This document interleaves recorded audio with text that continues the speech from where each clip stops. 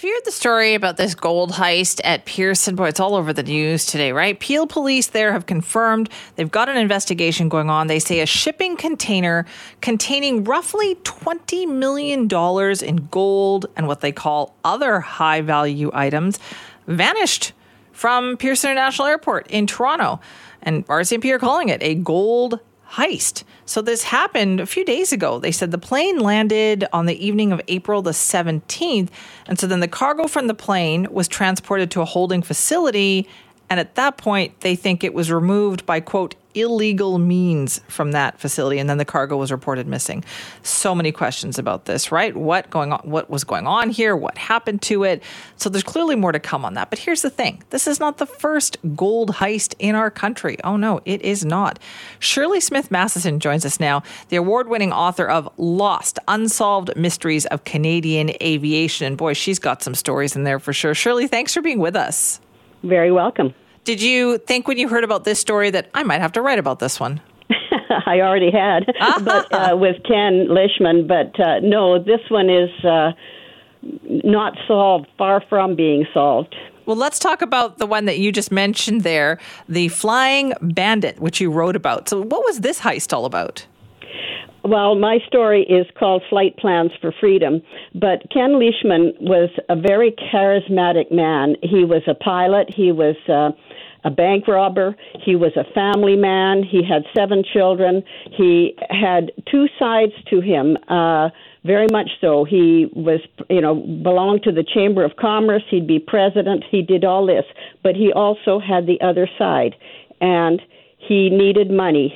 His future was in jeopardy.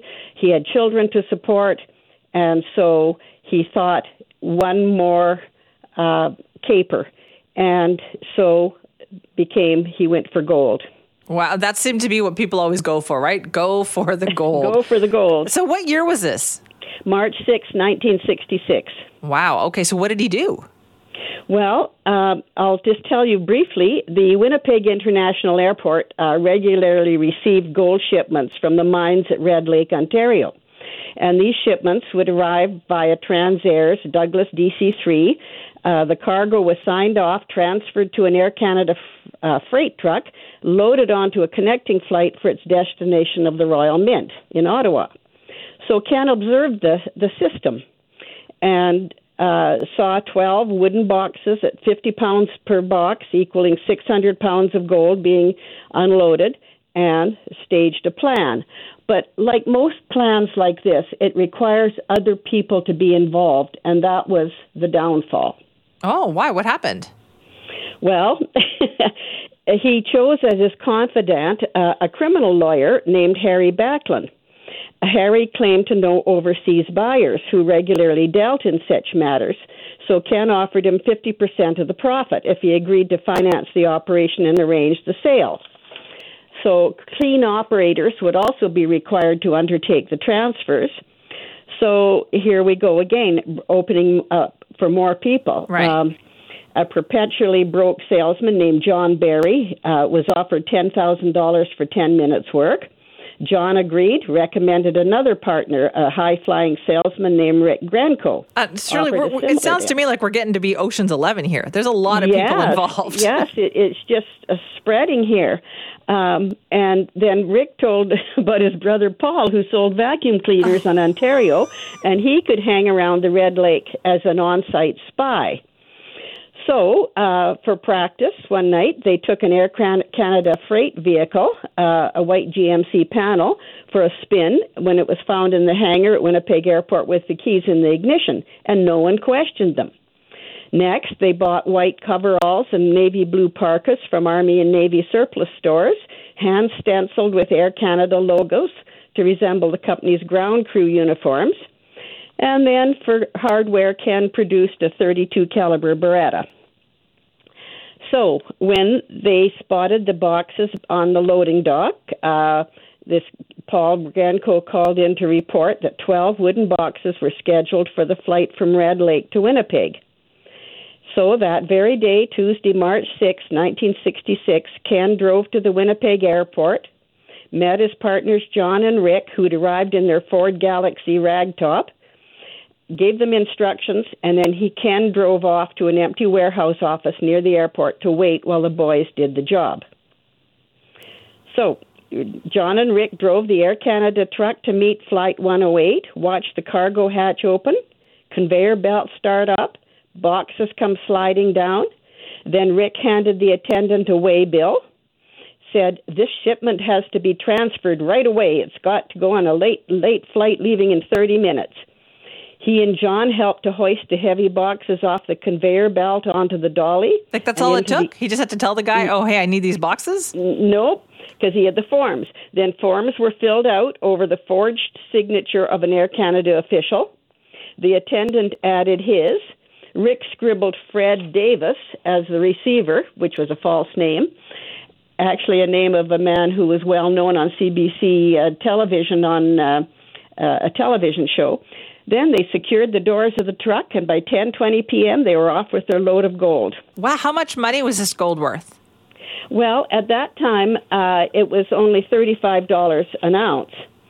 But now it's $2,700 an ounce, I believe. But it was 1966. Yes, and so it was worth, at that time, $382,436. So the story becomes more bizarre. Do you want to hear the rest? Well, I'm just so fascinated by it. So you're talking a couple $1 million, and it just sounds like it wasn't that hard for them to do it, Shirley. Well, it took some planning, and Ken was good at planning. He was a very smart man, and they figured out that, they got away with so much. But what happened was, instead of following, after they got the gold in the back of the Air Canada van, right. Instead of following the usual routine, they drove to the parking lot, transferred the gold into their convertible, the Ford Galaxy, the tail-dragging convertible, 800 pounds of gold, weighing down the station wagon, and then they drove to Harry Backlund's house to temporarily stash the load. How did they get caught? Well, that took a long time. Anyway, they stashed it in Harry's mother's deep freeze. And by that night, the RCM or the St. James Police were pretty aware that this had happened, 12 bars of gold. So Harry had the plan to have overseas buyers from Hong Kong that would buy it. Because one thing to steal gold, but how do you get rid of it? Exactly. Right? Yeah. How do you get your money? So Ken had to go to Vancouver. And so he secured the money belt about his waist, 6 pounds of the gold that he'd sawed into 3 pieces from one brick to show the potential buyers. Now, this was mistake number 6 or something like that. Yeah, exactly. So, meanwhile, he's at the Vancouver airport, and he decided to abort his trip and cancel his reservation, buy a ticket back to Winnipeg. But when he arrived at the check-in counter, he was told the RCMP wished to visit him. So how do you get rid of the gold on his belt? Well, he walked out of the terminal building, came back inside with an empty money belt. Where did he put it? He stashed it. He secured it in an irrigation ditch at the south side of Vancouver International Airport. This story is crazy. I could see why you wrote a whole book about this, Shirley. Now I'm out of time here, Shirley, but I just got to know, they caught him, right? Yes, they did eventually. Yes, he got a few years, quite a few years. Only 1 year for the theft of the gold, but he had other things. He escaped from inescapable jails. He memorized the lock systems on these jails. I was given his personal journals written about how he analyzed the lock systems and the guard systems and this and that. What a guy. So the story goes on and on. The gold heist was only one part of Ken Lishman's amazing career. No kidding. Okay, Shirley, I'm going to have to track down your book and read this whole thing in person. Please do. I will. It's called Lost, Unsolved Mysteries of Canadian Aviation, published by Frontenac House Limited. I am looking for it right now. Shirley, thank you for your time. Thank you.